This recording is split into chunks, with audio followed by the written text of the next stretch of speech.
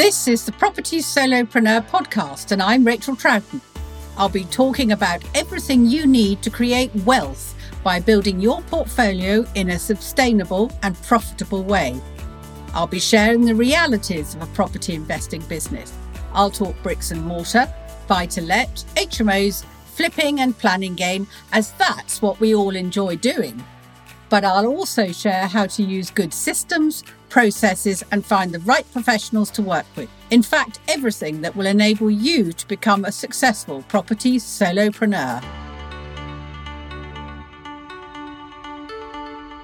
Hello, and welcome to this episode. And we're going to be talking about New Year's resolutions. But I really do understand that probably if I asked you, you may not be able to tell me what your last year's resolution was. So you're now saying to me, well, what's the point? I never do it. Well, I think we should try every year to do it, even if we fail. And I was very lucky because I've, for a while, worked at Lambeth Palace with the Archbishop of Canterbury. And when Lent came along, everyone else was chattering away about what they could drop, give up. And his viewpoint was, no, if you have a resolution, you have to take on something, make your life a little bit harder. And I think that would be an awful lot easier for us in business to do it that way round. So what are you going to do something new and different and small in your business that is actually going to make a fundamental difference to you? And it's got to be something you can control. So it can't be something that involves somebody else. It's got to be you. And I've realised that, of course, this is a podcast. So you could be listening to this mid-August, of course, not necessarily in the new year. Well, it doesn't matter because what I'm saying this morning is exactly the same in August as it is in January. And if you like the idea, then make sure next Monday is your new year.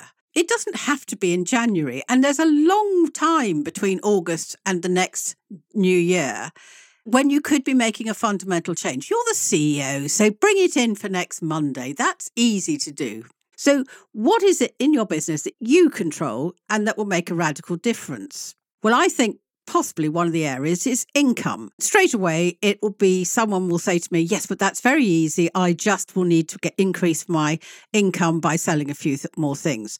Well, I don't view it that way because I think that having those figures for your income, it's slightly out of your hands, isn't it? Because someone else has got to have seen you, liked your product, liked you, trusted you, and then have the money to spend the money with buying your product and spending money with you. So that is slightly out of your hands. So if you want to have a financial resolution, which you can control, what about tweaking how you actually do your finances? Now, I think all of us who do finances fall into two camps. Very easy. There are those solopreneurs who have followed the mantra of the first thing you need to do when you start getting successful is to outsource the finance department. That's great. But it usually means that you are less in touch with your figures because whoever's doing the finances for you, that's their profession. They're probably really, really good at it. And they will expect you to ask the difficult questions on a regular basis. But of course, you are busy finding deals, finding investors, doing all the stuff that we do in the property world. And as long as everything appears to be happening okay in the finance department, you leave it well alone. Well, your resolution this year could be every Wednesday, you have an appointment with whoever it is, only for half an hour on the phone or a response to an email, asking key questions. It's up to you to ask the key questions, but it will mean that you are completely in control as of that point. Each week, you know where you are. Because those of us like me who keep it in-house means that my resolution has to be that I do the books or whatever at the same time each week, unless I absolutely can't. Because it's no good always wanting to know on a Wednesday if some weeks you do the books on a Thursday and sometimes it's a Monday. No, get into really good repetitive habits. That could be your resolution. And the second area that you can change is your source of funding. Now, it's really weird, isn't it? When most people who come into property, particularly those of us who've got funds, we shy away from this whole idea. We don't really want to know about borrowing money because it all takes time and effort. And you will hear them around we all hear everybody around the property world going, no, I don't borrow money. I've got plenty of my own.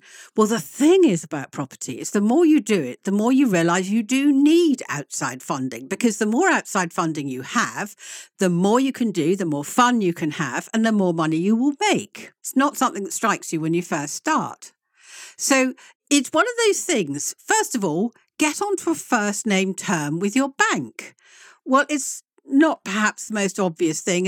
It can be quite difficult to find your bank manager, but persevere and find him. And if you're like me, you will then book in every 6 months and bore the pants off him. I mean, my poor bank manager got harangued every single 6 months with just what I was doing. I was so excited and passionate about it. He did too at the end of it. You went from someone who knew very little about buy-to-let to someone who was just as excited as I was when I rang him up to say I'd bought something at auction. Could he pay for it, please? So your resolution there could just be something as simple as get to know your local bank manager. And another part of that is just to make sure, for instance, that no matter how busy you are, because if you're really progressing, you're going to get busier and busier, that you don't present yourself as someone who's so busy and rushing in and out that you never have time to perhaps fill in something as fundamental as the deal sheets, because you're able to easily communicate what the numbers are and how brilliant it would be. Get back to where you were, showing yourself as a professional solopreneur by having all the paperwork in place. And the other little tiny bit of banking resolution you could have is, if you've done all that, don't think, well, I have nowhere else to go now. Why don't you try and find somebody who's got a name of a private banker? One of those private banks. Your resolution this year could be to get good interviews with them and to find out which bank you want to eventually work with. And that is very simple. So again, though, you won't be able to fail on that on week 4, because actually doing some of these tasks as I've mentioned so far, that could be 6 months in the effort of trying to make a difference. So already we're on a winner, aren't we? We're not going to fail by week 3. And another source of income is the investor. So you have got to perhaps find more. Well, yes. But would it not be better to turn it round and just think, well, what am I going to do with more? Do I want to find lots more investors who I've got to talk to and have coffee with and send bits of paper with? Or shall I change my thoughts about it and find fewer of them? Fewer people to work with, but who will lend me more for a longer time. And that's only actually possible for those of us who've been in it for a while, because you need to have built up trust with quite a lot of people. Or you could say to yourself, my resolution this year is to make sure that I no longer give them 8%. I'm only going to give them 5%. Now, you may have to work hard on that one, but hey, even better. You've got a resolution there that starts off difficult and gets easier and easier as the end of the year comes. That's novel. Or you just have to have a resolution that you will go to different sorts of networking meetings. You know, for the last 4 years, you've had a nice niche of going to this one and that one. Right, this year, this is the year when you're going to go to really way out ones. You're going to go to the angel investment groups. You're going to go to the ones that make you feel really awkward. You're going to go to the meeting which has got the reputation for being really tight on facts and figures. Doesn't matter. Go and do something different. And now I'm going to suggest quite a radical one now here. What about lending your own money out? I have quite a few clients who are very good at portfolio building. They've got super businesses that are growing year on year, but ever so often they will they don't give it away, they lend a pot of their money to a fellow investor who is doing property, who is offering really good financial returns. Someone they'll enjoy working with. So it's a slightly different week, months of way of getting back your money. It's fun, it's different, and it's another income stream. It makes sense because actually it's no different from having your money sitting in a bank account, is it? It's just you've got it out working instead of just sitting in an ISA. So that could be really, really fun. So your resolution in that point would be not jumping in headfirst into the first person you come across. It's actually to watch, follow, and approach somebody. Well, that's going to take a few months, isn't it? So this is not something you can just dash off in 5 minutes unless you've already started to think about this. Now, a word of warning. If the person you're watching and following is fairly new, they may not have thought about people investing money in them. So they may not have the confidence or the knowledge about how to do it. Well, in that case, you've got that knowledge, you've got that confidence, and you've got all the paperwork. Approach them, and I think you'll probably have to be quite blunt, because the message I'm getting from some of my clients is that once they finally hook up with an investor, the investor goes, look, I've been asking you for months, and you kept rebuffing me. So you may have to be quite robust yourself and get all of that underway. And whilst we're talking about finding people, social media, that sort of stuff, are you actually happy with what you're putting out there? Have you looked at what you've done over the last year, 2 years? Does it need to tweak?